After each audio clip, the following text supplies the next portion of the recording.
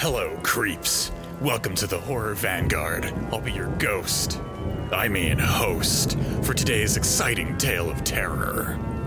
1984's Chud, or Communistic Humanoid Underground Discourse.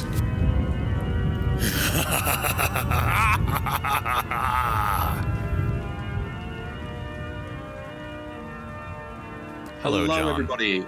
Hello. Hey, Ash. Hey, everyone, and welcome back to another episode of the Horror Vanguard. I am your co-ghost, John, otherwise known as the Liquid Guy, joined as ever by my friend, comrade, and fellow ghost of the show, Ash. Ash, how you doing?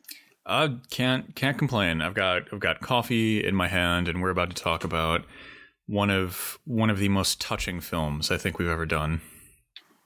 Honestly, I think it's a tearjerker. It's a real tearjerker. Yes.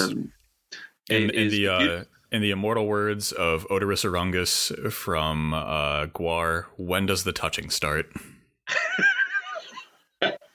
It's a beautiful story about life in the decaying urban jungle. It's a damning indictment of the institutions of contemporary capitalism, and it's also about cannibalistic mutants from underground that are coming to eat you and your pet dog. Today we are talking about 1984's Chud, which has been weirdly hugely requested as well since we started doing this show. This is so I keep like a soft track of like episodes people want us to cover or films people want us to cover and things like that. Yeah. Chud is the second highest ranking on the when are you going to do this movie? Only beaten by They Live, which is the most single requested film. Yeah. So it is time. We are starting 2020 with a bang, talking about Chud. But before we jump into this film, as always, you'll know what comes next. Ash, for those unfortunate people who have yet to experience this cinematic masterpiece, what is Chud actually about? I mean, you just said that people have come to expect this, but I don't think you're going to expect this. Yes, Chud. But before I describe Chud, I just want to say that Chud 2 Bud the Chud is an absolute classic, and we will be following this up with the sequel at some point. Absolutely. Just Bud the Chud. Can you just not say that and smile? Just everyone at home right now, pause the podcast and say Bud the Chud and see if you smile or not. See if it brings a little light to your life. It really does. Anyway, Chud, or Communistic Humanoid Underground Dwellers, falls into a subcategory of films that I like to call forbidden rom-coms. Much like raccoons and possums are forbidden cats, Chud is only a rom-com if you're brave enough. Lauren Daniels is a model trying to make it in the big city, but her already rocky romance with photographer George Cooper is thrown out of whack when irradiated mutant humanoids burst forth from the city sewer system and begin devouring human flesh. Will Lauren and George be able to make the corporation responsible pay, or will they miss their only shot at love? As we are warmed by each other's presence, let us turn to this film and, perhaps, just perhaps, we can learn that the true cannibalistic humanoid underground dweller was love all along. That's just beautiful. Maybe we should have done this for the month of love for next month, but I'm so glad we've decided to start the year by doing this. It's like poetry. Let's talk about Chud, which has got just the best title. And Bud the Chud does make me feel so happy inside.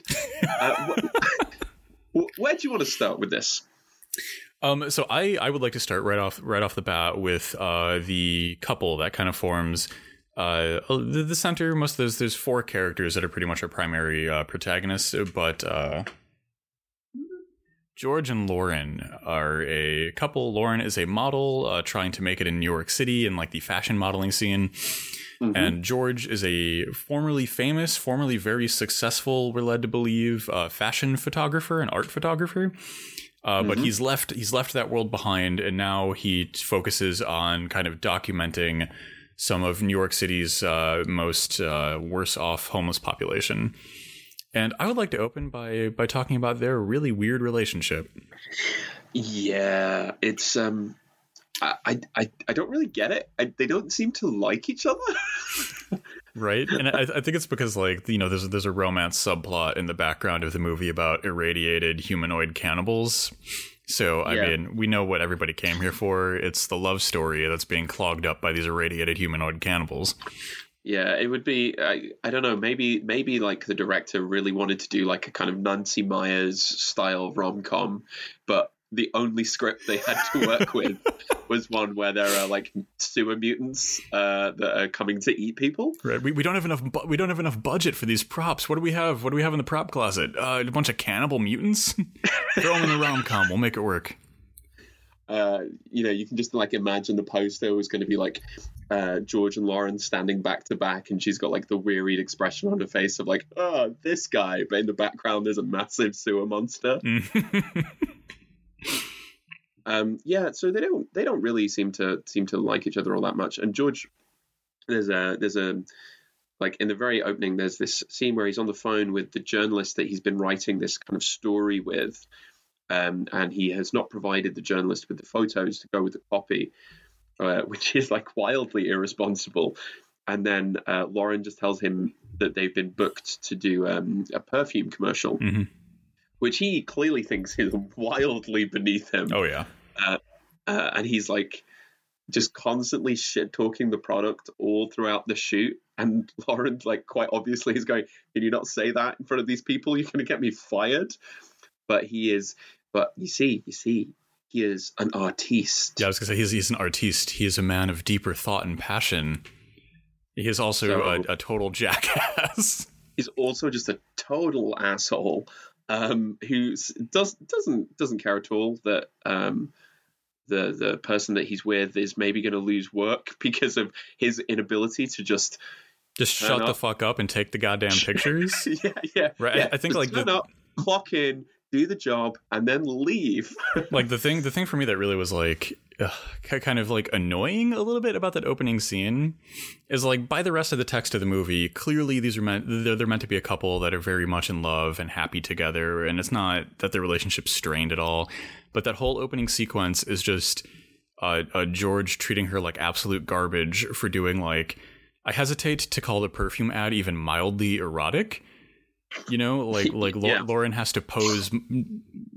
It's tangential to a seductive pose, right? It's like anything you would see on a perfume ad anywhere in the United States.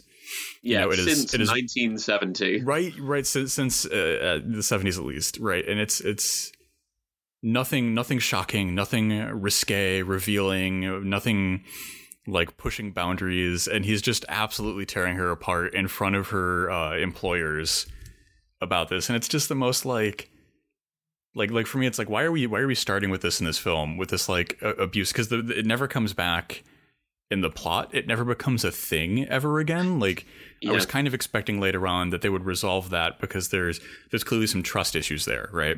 You know, he's got that patriarchal mindset, right? He can't trust her to have autonomy and agency. And I was expecting that, like, okay, there's gonna be a scene later where he has to like Lauren, you have to take the key that saves us from. You have to take this MacGuffin to save us from the Chuds. I have to trust you now. But no, it never really happens. I don't know. I don't know if it was even that. I just never buy the fact that he likes her. there's he's always like just so distant, and I don't think it's a lack of trust. He has literally no chemistry with her at all, and I'm like, I don't buy the fact that these two are supposed to be in a relationship, because at one point she even tells him that she's pregnant. Oh yeah. And his response is like, so what are you gonna do? Right. Whatever you do, whatever you do, it'll be fine. You know, your choice. Whatever you want to do. And he's like all but dialing Planned Parenthood in the background for her. Yeah, I felt that those two scenes exist in a really weird tension with each other, right? Because we have that first scene where he's clearly uncomfortable with her taking these pictures, right? Because he doesn't want her to have that kind of autonomy. And then you've got the follow-up scene where she announces her pregnancy, and then he's like, oh yeah, you know, your body, your choice, whatever you decide, I'm right on board. And it's just like, there's just such massive dissonance between those two things. But I think if it's instructive of anything, it's instructive of the fact that like unlearning the patriarchy and kind of moving into more like feminist allyship spaces is never, it's not like a linear scale. You know, there can be massive missing gulfs inside of like self-critique when people try to do that. And if we take away anything positive from the weird relationship opener we get with this film, I think it would be that. Yeah, I mean, I think he's clearly more wrapped up in his great work. Oh yeah, he's very much more interested in being an artist than he is in being kind of like any manner of supportive partner. Yeah, exactly. Because like for the rest of the film, they barely see each other, right? Until she shows up at the end of the movie to save the day. Yeah, exactly. And we get the kind of reunited moment, and we're supposed to go, oh, they really care about each other, but like every part of me was just sort of like internally screaming, just dump him, just dump. Leave the trash in the sewer where it belongs. Amazing.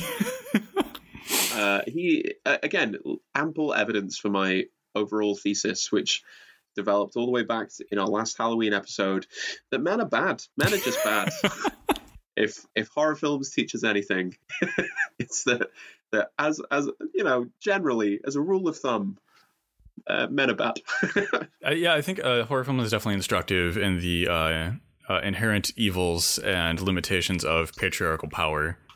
and toxic masculinity. Ash putting it there. A lot more, literally, in the case of this film, toxic masculinity. Ash putting it in a lot more kind of sophisticated language than I am. But yes, so George is wrapped up in his great work, making this kind of visual essay, I suppose, this narrative essay, this photographic essay about the homeless in New York. And at the same time, we get introduced to the police, who've realized that a large number of disappearances have been happening in this particular part of the city. Yes, I was going to say it's a good transition from our new podcast series, the Rom-Com Vanguard. Absolutely. Or rom-communism. I still think if anybody out there starts rom-communism, you will be my favorite person. And we get introduced to Captain Bosch. Captain Bosch, yeah. Captain Bosch, I think like this might be one of the first law enforcement officers in a horror movie that ever actually gets things done and fights on the side of good. I mean, we have established, I think pretty much since the first Black Christmas episode, that in horror films, the rules are not only ACAB, just saying. We've all seen Maniac Cop, yeah. But all cops are useless as well. All cops are useless. If you're in a horror movie and you end up going to the cops, a few things are going to happen. They're not going to believe you. They're going to be hugely chauvinistic and dismissive towards you.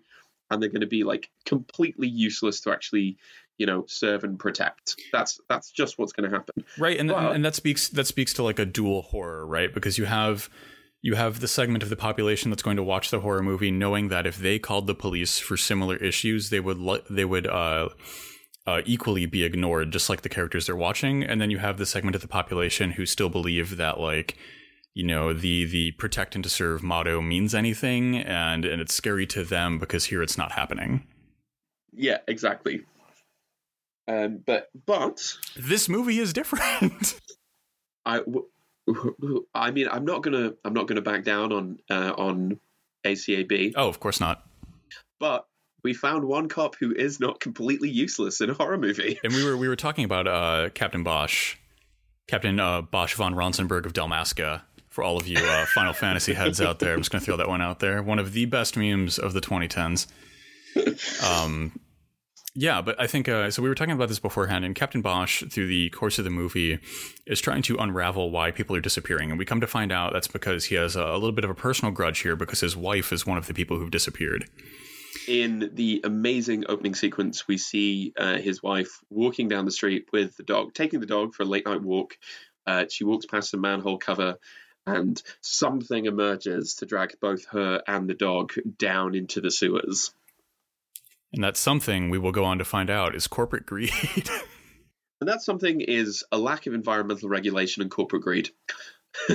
Yes, but for these reasons, Captain Bosch starts investigating these disappearances. He starts working with a man he has a reputation with who runs a local homeless shelter. And he winds up, and I think this is kind of the thing that makes Captain Bosch different, right? Is that initially, after kind of the resolution of the second act, is Captain Bosch presenting evidence to the city that toxic waste has been dumped in the sewers and that there are mutants down there and that they need to do something quick in order to save everybody's lives. Yeah. And then the people from the city who are openly and clearly in the pocket of the company abusing the lack of environmental regulation here are just like, oh, okay, yeah, that's nice. You can get the fuck out of the office now. Yeah, literally nobody cares. Right, and this is kind of, I guess, the discursive split I'd break, because this is kind of where Captain Bosch stops being a cop in kind of like the functional sense of the word, right? He's no longer defending corporate property. He's now trying to stop corporations from doing what they want. I mean, to put this more bluntly, this is where he becomes a class traitor. Mm-hmm. Exactly, yes. What is it to be a police officer, especially a senior one, is to be a protector of capital and its vested interests at the expense of everything else. Yes. And that only really functions if the police think that what they're protecting is worth protecting in the first place. And then at this point in the film, he discovers that, oh yeah, they don't give a shit. What you've been protecting is like the kind of a hideous injustice being wreaked upon the very poorest in the entire city, and he decides to be a class traitor, to turn his back on it and to try and take the whole thing down. So it occurs to me that the phrase class traitor might be new to some of our listeners, and it's kind of a big term with some like scary words in there. So if you wouldn't mind giving a quick primer for what is a class traitor, and if you would do me the personal favor of explaining that from both the perspective of the proletariat to the working people, and from the perspective of like people who are class traitors amongst the ruling class. Yeah, I realized that was quite a spicy take, just to casually throw that one around. Okay, so material interests determine social relations, right? That's a pretty straightforward point. If you benefit from a system, you are going to be likely to defend its interests and keep that going. So Captain Bosch, especially, he's married, he's got a nice house, he's doing quite well for himself in New York. He has benefited from a system which has driven perhaps hundreds or thousands of people into the sewers of the city and has dumped toxic waste upon them. He has been a police officer who defends the interests and the property and the capital and the freedom of that system. So to be a class traitor in his position is actually to repudiate all of those previous benefits which have come at the cost of other people, and to stand with the oppressed and to stand with the poor and the people who have been dispossessed and literally thrown under the city. That's a pretty good thing to do. And I think it's one of the reasons why we say that he's the one not useless cop in a horror movie that we've watched so far. From the other point of view, if you have a sense of if you are one of those poor, if you are one of those working class, if your interests do not align with the people who are your boss, it makes no sense. It is turning your back on your fellow working class people to decide to side with your bosses, to decide with the capitalist class. A really easy example of that is people who break and picket lines. So if you are part of a workplace that has decided to go on strike, by crossing a picket line without an incredibly good reason, and in fact, I would struggle to think what an incredibly good reason would be, you are basically saying that you are giving up on the solidarity that you share with other working people. You're saying that you want to align your own material interests, that sweet, sweet money, with those of the people who have driven your friends, colleagues, and comrades onto a picket line. So from a certain point of view, being a class traitor is not a good thing. Don't cross a picket line. Yes. Not a good thing to do. Don't ever cross a picket line. But from another point of view, actually, to have someone from that position cops always protect capital. To have a police officer turn their back on that and actually, stand up for the poor and the exploited and the most vulnerable, that's the kind of class treachery which is a good thing. How is that as an explanation? I think you absolutely nailed it. And hopefully, as always, if you have any questions about any of the weird theory stuff we talk about, feel free to hit us up on Twitter or the Discord, and we will be more than happy to waste your time with weird metaphors to explain it all. Yeah, exactly. So he is a good cop precisely at the point where he stops doing the things that make somebody a good cop in the eyes of society. When he gives up defending and obeying his superiors and going, oh, well, they know better than me and I'm just doing my job. Because that's what makes someone a good cop to a kind of capitalist society. But when he stops doing that, that's when he actually becomes a person who's actually doing some good in the world. Yeah, I think that you're absolutely right. The thing that makes this Captain Bosch a really good character is that he stops fighting against the people and the environment and the homeless population of New York and starts fighting for them for a change. And I think, precisely. Part of that is, so Captain Bosch and AJ the Reverend Shepherd, who's played by Daniel Stern of the Home Alone franchise fame. You'll know him as one of the wet bandits. But yeah, the whole second act is about them building up evidence that the sewers are polluted and that bad things are happening.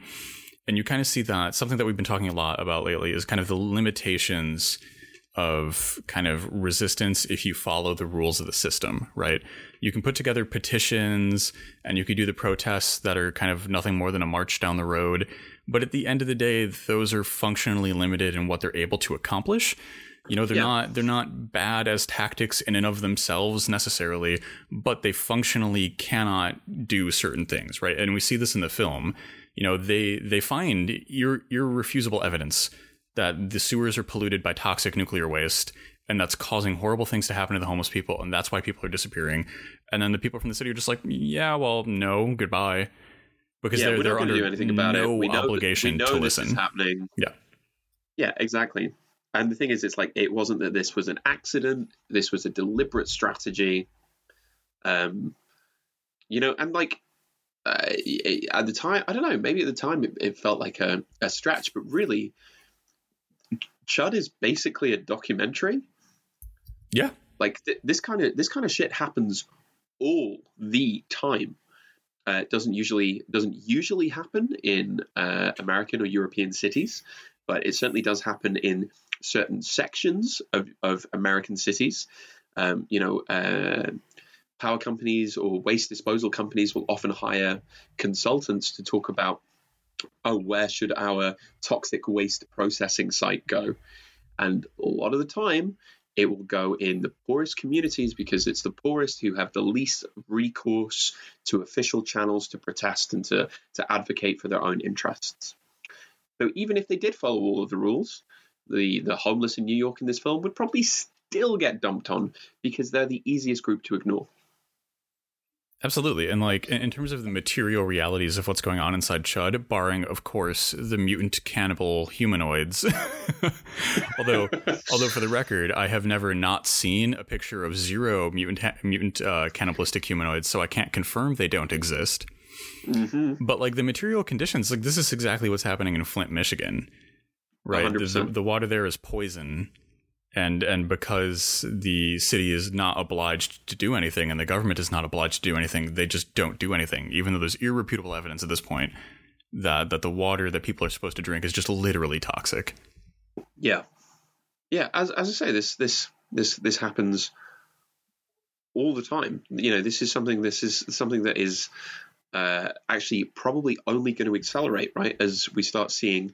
As the kind of impacts of man-made climate change get so much more difficult to ignore, we're going to start seeing this kind of thing all the time. This environmental racism, this environmental classism, which will always, sacrifice the poorest and marginalized communities in order to safeguard the interests of itself. Yeah, and Oh, go on. Sorry, here's a didn't mean to interrupt, but here's a good quote from an article. In 1985, the city government announced it would locate a trash incinerator in South Central LA a year after California Waste Management paid $500,000 taxpayer dollars to the consultancy firm Correll Associates for advice on locating such controversial toxic facilities. The Correll report is a how-to, a checklist outlining the qualities of the least resistant personality profile. Target the less educated, it advises. The elderly, middle and higher socioeconomic strata neighborhoods, it said, should not fall at least within 1 mile and 5 mile radii of the proposed site. Target the poor. Yes. Basically. Absolutely. And then that's also a great example of what environmental racism is, right? It's not that the environment is racist, which is kind of the hackneyed response that you see from the right. It's environmental policy, the degradation of the environment, environmental catastrophe, inherently, by the way society is rigged as a racist system, targets people of color, targets the poor, targets women. Yeah. God damn it. Absolutely. And that I was quoting there from China Miéville's article, The Limits of Utopia, which I will put in the show notes. Yes. Because so like this is not beyond, like, this is barely an imaginative leap, Chud, in many ways. I mean, it's not. I mean, just look at Australia. Australia is literally burning down right now, and the Australian government just re-upped yesterday their belief that anthropogenic climate change does not exist. Yeah. And their country, there are like literally children hiding on beaches as we speak because their country's on fire. Yeah. So like this idea that he uncovers this Captain Bosch, who has been working for this system, is actually brought to a moment of kind of like epiphany and realizes that the system that he's been, has made a career out of defending, is like hopelessly corrupt, and not only is not going to change its mind, but already knew about these terrible things. Absolutely. Returning to my classic catchphrase of absolutely instead of the new catchphrase, I wouldn't agree with that. But this brings up a really important point that I wanted to kind of touch on, which is like what he does. I tweeted about this a couple of days ago. Like, people in this film love to threaten to go to the press. Oh yeah. We're going to go to the press. We're going to go to the press, and I'm like, watching this film, I watched it for the first time this week, and I'm watching it, I was like, that would never work now, because you'd go to the press and people would just be like, well, so like all of these conspiracy theories, but they're like, no, word can't get out. Word gets out about them all the time, and people just go, oh, this is a really interesting story. As somebody on Twitter pointed out, basically, Sorry to Bother You is the best filmic explanation of this entire process. So it's like, I find it kind of weirdly nostalgic that you could watch a horror movie where characters would go, we're going to expose you in the press, and it would work. I mean, I love the idea. I think the thing about that for me that really works in terms of like Chud has aged, I would say, really well for like low budget. Like, let's set a budget of like $1.5 million. Yeah. For like low budget 80s horror, Chud aged beautifully. And I think one of the reasons why it did for me is that like everybody wants to go to the press, and it's all about journalists, and those are kind of dead jobs now. Like way more so now in the year of our Chud 2020. Like the ability to go to a journalist as an institutional body in order to try and expose the ills of society is infinitely more difficult than it was in the 80s, because those jobs have been stripped away, those outlets have been melted down, and now like all of the big outlets are like CNN and MSNBC are right-leaning media outlets. All they do is corporate media, and then Fox is just an openly white supremacist one, and those are the three big ones in the US. And this doesn't even touch the tire fire that is the British media scene. In many ways, much worse than America. Yes, that was one of the startling things. But yeah, like so that really adds, I think, a layer of fear for this movie for me. Like watching it today, I was experiencing a lot of tension while I was watching these people like try and expose the ills of society through journalism, through spreading a message that way. And like, sure, today we have like podcasts and social media and YouTube, which can do a lot of good in terms of getting the message out. but like the reach of a YouTube video pales in comparison to the reach of CNN or the New York Times. And also, I think the idea that people just don't know is so limited now, right? There's this let's bring up our problematic fave, Zizek's point about ideological cynicism, where he says like, we used to think that like ideology was like a false belief, where people could, if you just told people the truth, if you exposed like how things really are, people would be like, oh right, yeah, you're totally right, we should have a revolution. But now he's like, people are very cynical in terms of their ideological commitments. He says like the majority of people kind of get that capitalism doesn't really work, but we all behave as if it does. We're all just going along with it. And so if you expose some kind of big conspiracy now, people would go, yeah, we kind of knew that anyway, but I'm not sure what it really changes anymore. Yeah, and I think that's part of the problem of Chud, right? Or like part of the thing that Chud wants us to address, because the thing that's happening in Chud is so ridiculous. It's not just people being poisoned to death. It's literally turning humans into mutant cannibals. Yeah. But like it does really beg the question that if Chud was happening today, would anyone care? Or would this just be another damn thing? Would this just be another day on Twitter where it's like, can you believe that Cuomo has been turning residents of New York City into mutant cannibals?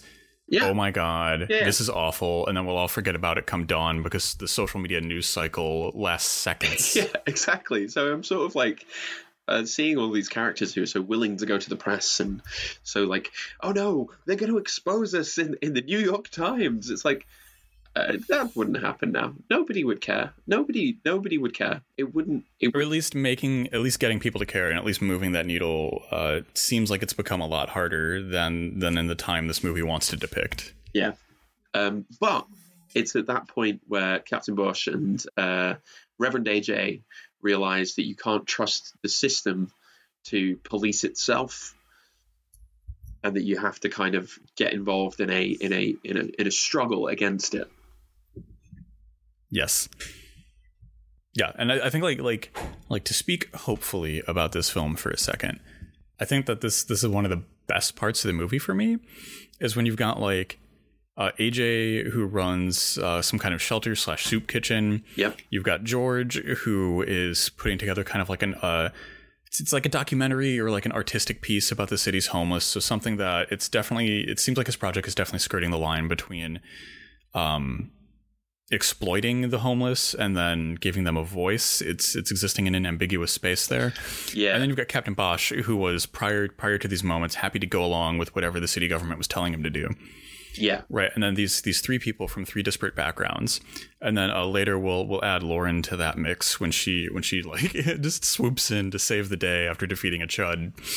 The thing that I mean, I like the fact that you have all of these people who kind of get involved in but the people who are most centrally affected, to be honest, in this film are a little bit wordless, right? They don't necessarily get to do that much talking. Like early on in the film, George ends up bailing a homeless woman out of prison because she gets arrested for trying to take a police officer's gun. And so he asks her, why are you trying to get a gun? And I think she says, is it Val? Val needs it. Val needs a gun. So I said I would try and get him a gun. And so he ends up kind of like following her back down into the sewers, and meeting Val. And like the part of the film that I was like really interested in was like Val has like been horribly wounded and is desperately trying to find a weapon. And he says like there are like these creeps down here in the sewers. And I was like, I really, really want there to be a prequel where it's just Val who is like one of the first people to understand what's going on and is the first person to like get into this struggle with the Chuds. But we don't get any of that. What we get is these kind of outside people who get drawn into the sewer. And I get what you mean. I think it's that there is a kind of cool element to that, but there's also like, isn't this like kind of speaking for the people who are actually the most immediately affected. Yeah, I think we've got like both of these things going on simultaneously, right? Like I think that these two reads are kind of like mutually inclusive of each other. That you have these people who are like, because the Reverend, his character, like his status as he's kind of in between worlds, right? Because he is running the soup kitchen, but he himself also kind of seems to be part of the homeless population in a way. And I think that you're absolutely right, though, that this movie kind of uses the homeless of New York as props. Yeah, it's not the worst movie I've ever seen in terms of like poor depictions of people impacted by homelessness. But nevertheless, like they are the ones getting turned into chud monsters, which I think is hashtag problematic, but also at the same time kind of true. Yeah. You know, like as you were saying earlier when you're reading that China Miéville quote, like the people this happens to are often the people who are already incredibly bad off. Yeah. You know, it's not the house on the hills where they're dumping the radiation. It's down in the valley. Yeah, absolutely. But since we are now officially on the topic of the homeless in this film, we should really kind of dig in and really try to explicate how the film treats them on kind of every level, since they are, even though they're not the main character, and they're a monolith, right? Even though the individual homeless people of the film aren't main characters, they are nevertheless the central players through which the action of the movie progresses. Yeah. And it would be worth it to kind of dig into this and see what is to be seen. Yeah, I mean, and there are bits about this which I actually think are quite promising. You know, you this is a film from the 80s, but like George, for example, is clearly very affected by his time with the homeless. He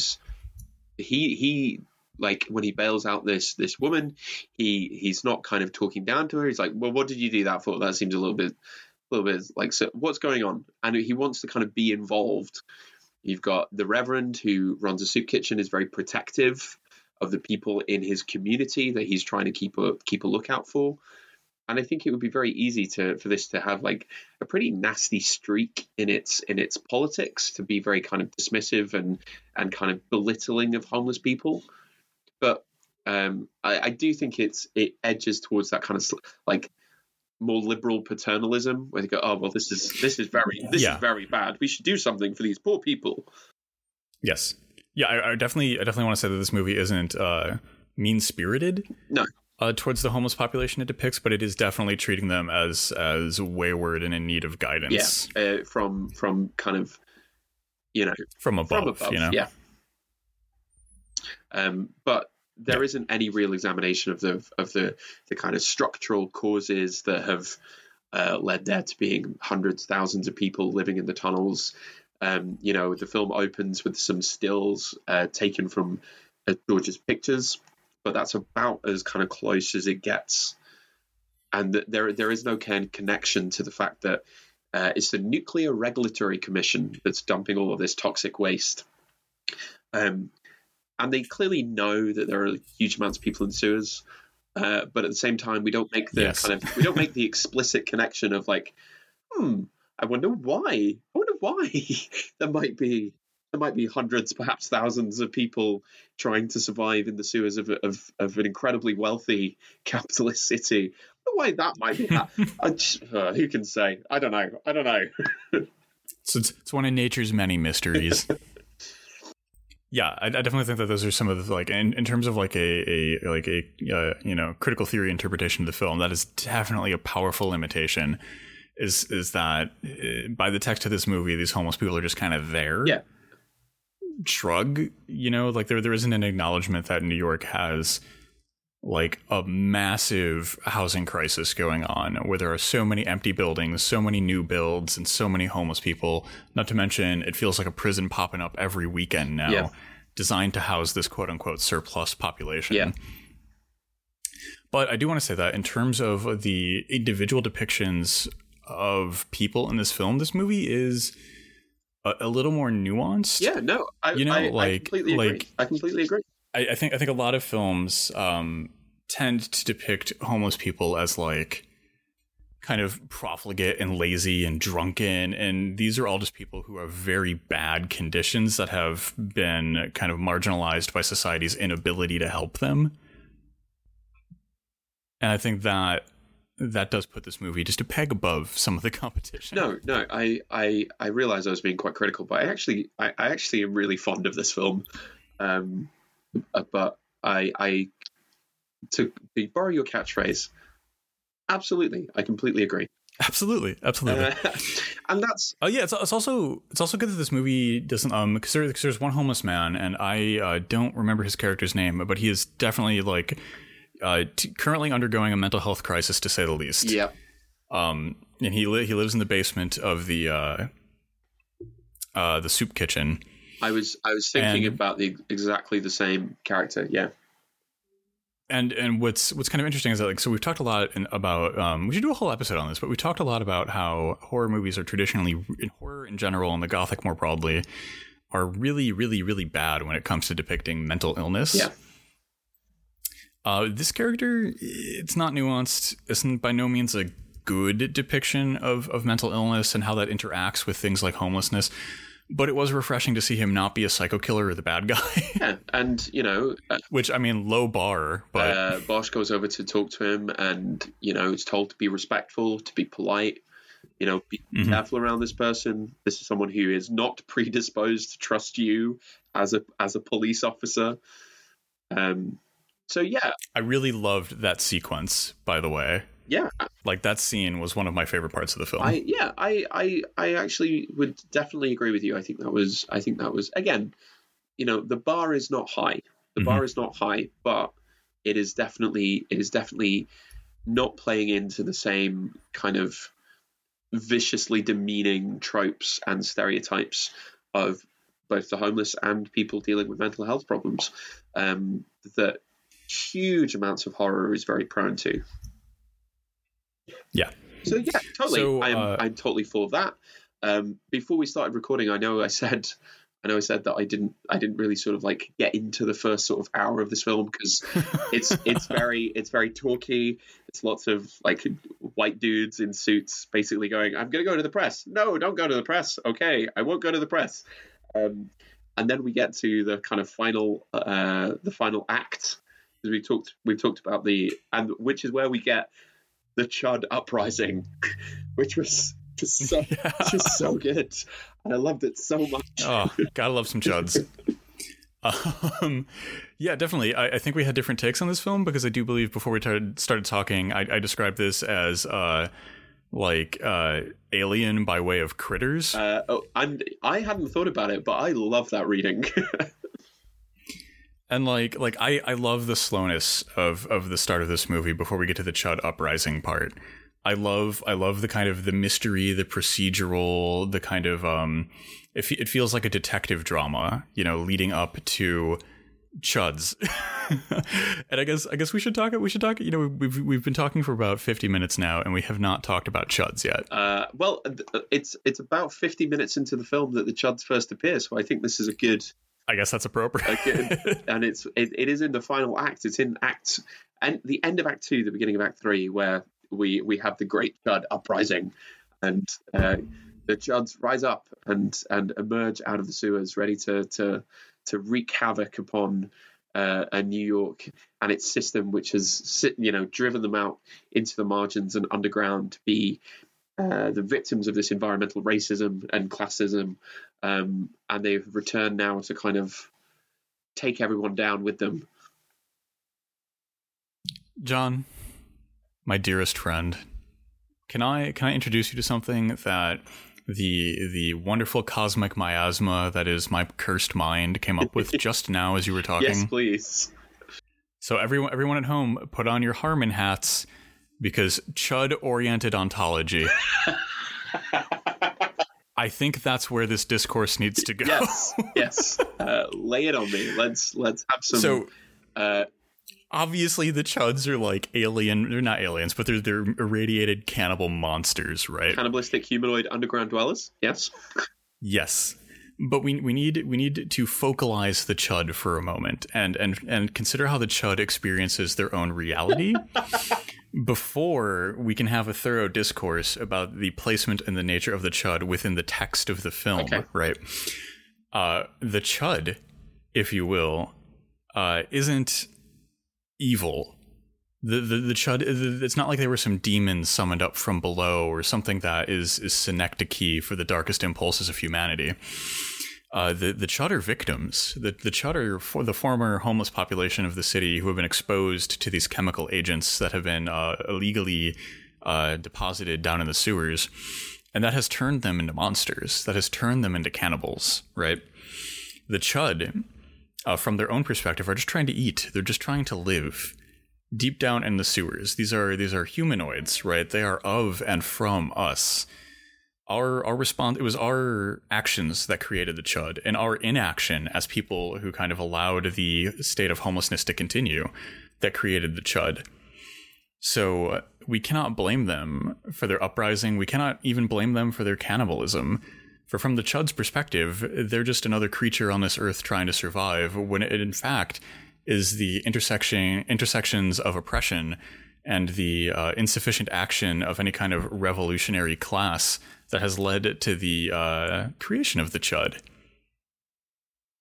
How's your brain doing with that one? Love it. Let's take this a step further. Let's take Harmon, come on our podcast. Let's take this a step further. Let's say you're right. The Chud, do it. The Chuds are not victims. The Chuds are not, and here's the thing: the Chuds are not only not doing anything wrong. The Chuds are doing exactly what they should be doing. They're doing something which is morally the Chud right. Is your bud? The Chud is your bud. That just sounds weird in a British accent, doesn't it? It doesn't sound right in any accent. It's your bud. So this is, to me, I completely agree with you. This is a beautiful image of revolutionary movement of a human subjectivity which has been changed traumatically by the systemic evils of capitalism, and it returns. It's the abjected monster. We try and cast out the poor and the homeless, and we literally throw it out with the toxic waste. And so their return is not only not doing anything wrong, it's doing everything right. It is a revolutionary movement, literally an uprising of the most abjected in capitalist society, and we should be 100% behind them. Yep, and this is I mean, like, the film Chud was one of the movies that inspired Jordan Peele to do Us. Yeah. And during Us, you can even, if you're an eagle-eyed viewer, you can spot a VHS copy of Chud lying around in the background. Yeah, totally. And this is I remember in an episode of the Vegan Vanguard, I said that I did not think that Us was a Marxist-Leninist film. I think you could make a much more revolutionary. But do you think Chud is? I think actually that you. Wow, I thought I was going to have the most like mind-melting take this episode. Given that you have a kind of movement that is formed of religious officials, of people who have defected away from a quasi-military operation like the police. You have people who have been cast out from society and have literally risen up and sought to. It's notable they attack the police officers first, for example.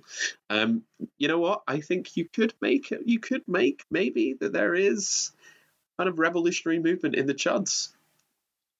So are we now to describe ourselves as Gothic Marxists with Chuddite thought? But if you take what you say, if I take what you said seriously, that these are not victims, they're not doing anything wrong, they're just trying to exist, and they're trying to exist within a system that seeks to do nothing but completely destroy them. The only just thing, the only sensible thing to do is it is never wrong for the oppressed to rebel. Yes. So yeah, absolutely. Yeah, and I think this is like a fundamental problem and a fundamental question that exists in so many different horror texts, right? And I think obviously Frankenstein was the best exploration of this, at least the best that I can think of, where monsters exist on their own right. Yeah. They're not, most of the time they're not beings of pure evil. Unless you're a Marvel, all the monsters in Marvel movies are beings of pure evil, and they're space bugs and CGI men made of goo. And none of them matter, have personalities, because they just exist to destroy everything. But in a lot of horror movies, very few of the monsters exist in that way. A lot of the monsters emerge naturally from the world, and in and of that have rights to exist, right? Chud is asking complicated questions about our relationship to things like vampires, about the xenomorphs from Alien, about gremlins themselves, gremlins themselves, John. And on a more practical level, about our relationship to the poor, the dispossessed, the marginalized, the homeless. The idea that we do not need to take, like, a primary catalyst for the creation of a monster is a refusal of an individual or community to take responsibility for the consequences of their actions, right? Frankenstein creates life and absolutely refuses to take any responsibility for it because he can't stand what it looks like. And so just in the same way, this is homelessness is a systemic issue created by the effective functioning of capitalism, which then refuses to take responsibility for its own failures in providing means of life for all people, which it's perfectly capable of doing. So, yeah, the chuds are in that way are created monsters. They're made monstrous, literally made monstrous. Yes, and not through a mistake, not through an error, but through capitalism functioning exactly as intended.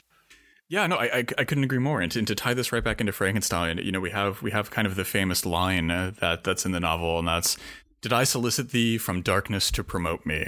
And that's kind of what the chuds are asking when they uprise. Except instead of, doing what Frankenstein is wont to do, and that's quote poetry, the chuds are eating people in a diner, including a young John Goodman.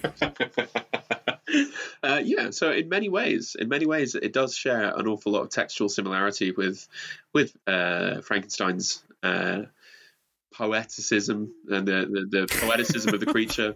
But here, chuds are like poetry, yeah. But here, rather than try and reason with their oppressors, they fulfill the urges that they have been denied, which is the most basic means of life for all people: food. They're the homeless. If you're homeless, you're always going to be struggling. You're always going to be wondering where your next meal is. And so they emerge out of the sewers and they find themselves in basically a big snack bar filled with delicious, meaty humans in blue uniforms. And that is one way for a young John Goodman to go out, being devoured in the revolutionary violence of the Chud uprising. I mean, if one of my early career roles was to be just kind of eaten by a chud, I would be happy if that was my only role. You tell me there's a Chud 3 and I will be there in a heartbeat. But I think so we're rolling on to the end of the episode now, and there was one final bit of Chud discourse I would like to wrap with. Yeah, let's do it. Unless there's anything you would like to bring up. No, let's do it. So we have been kind to the Chud. We might even be called Chud reclaimers. Chud in the modern parlance is kind of a slang term for Trump supporter. Yes, that's true.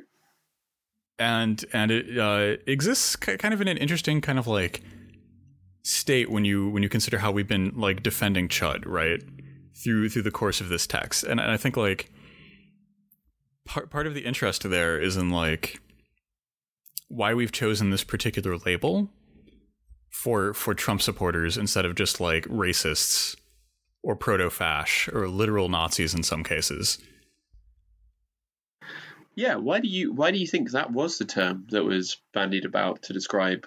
I have no clue how that term got started. If it came from the movie, that would be very interesting, because that would be like literally the polar opposite read than what we have for the Chud themselves. Yeah, I mean, if you think that in some way Trump is a rupture or a break with American capitalism, then it would sort of make sense. This kind of, I mean, it's not in any sense a progressive. It's a reactionary movement, right? They would be reactionary Chuds, which they are. But if you realize that Trump is really the apotheosis of American decaying capitalism that has completely... He's the logical conclusion of capitalism functioning as intended. Yeah, in an America which has completely dissolved the fragile membrane that separates entertainment and politics, then I don't know. Chud is maybe the wrong is absolutely the wrong term because it doesn't fit. No, yeah. I mean, especially like in the context of the film, Trump is much more akin to these kind of like banal regulators who are trying to just kind of like squeeze profit from a barrel of nuclear waste. Yeah, and they're dumping it. Than he is the people who've been impacted by that.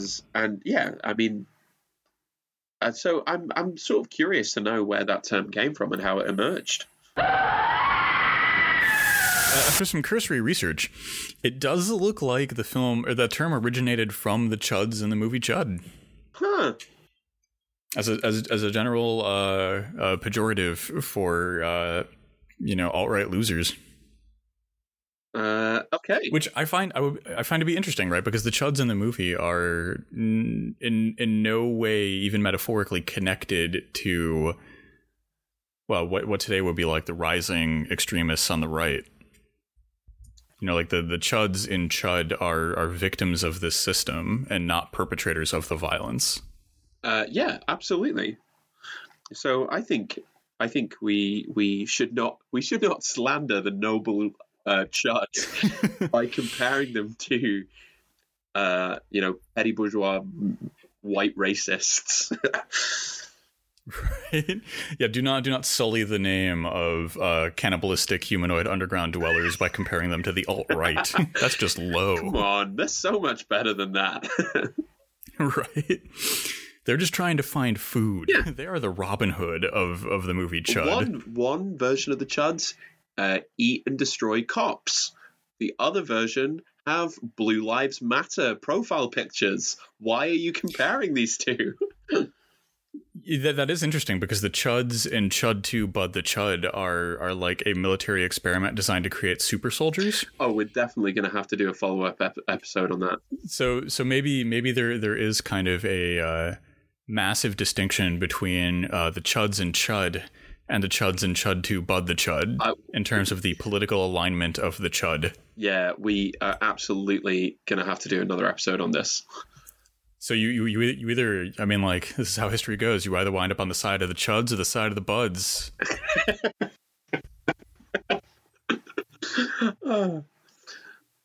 Yeah, we're definitely... Well, this episode has taken us places. I'm so happy with this episode. This episode has been great. Is there anything more you want to bring up, or should we wrap things up there? I think we've got a good... Oh, I think this is a good place to pump those brakes. There we go. Okay. All right. Well, thank you, everyone, for listening to another hopefully fantastic episode of Horror Vanguard. I know you've wanted us to go through Chud for the longest time now, and we've finally done it. So thank you for listening. Thank you for supporting us on Patreon. If you want to talk to us, we have a Discord that you can get access to by signing up for our Patreon page. We are also both on Twitter, so you can send us carrier pigeons full of messages anytime you want. And yeah, stay spooky, everyone.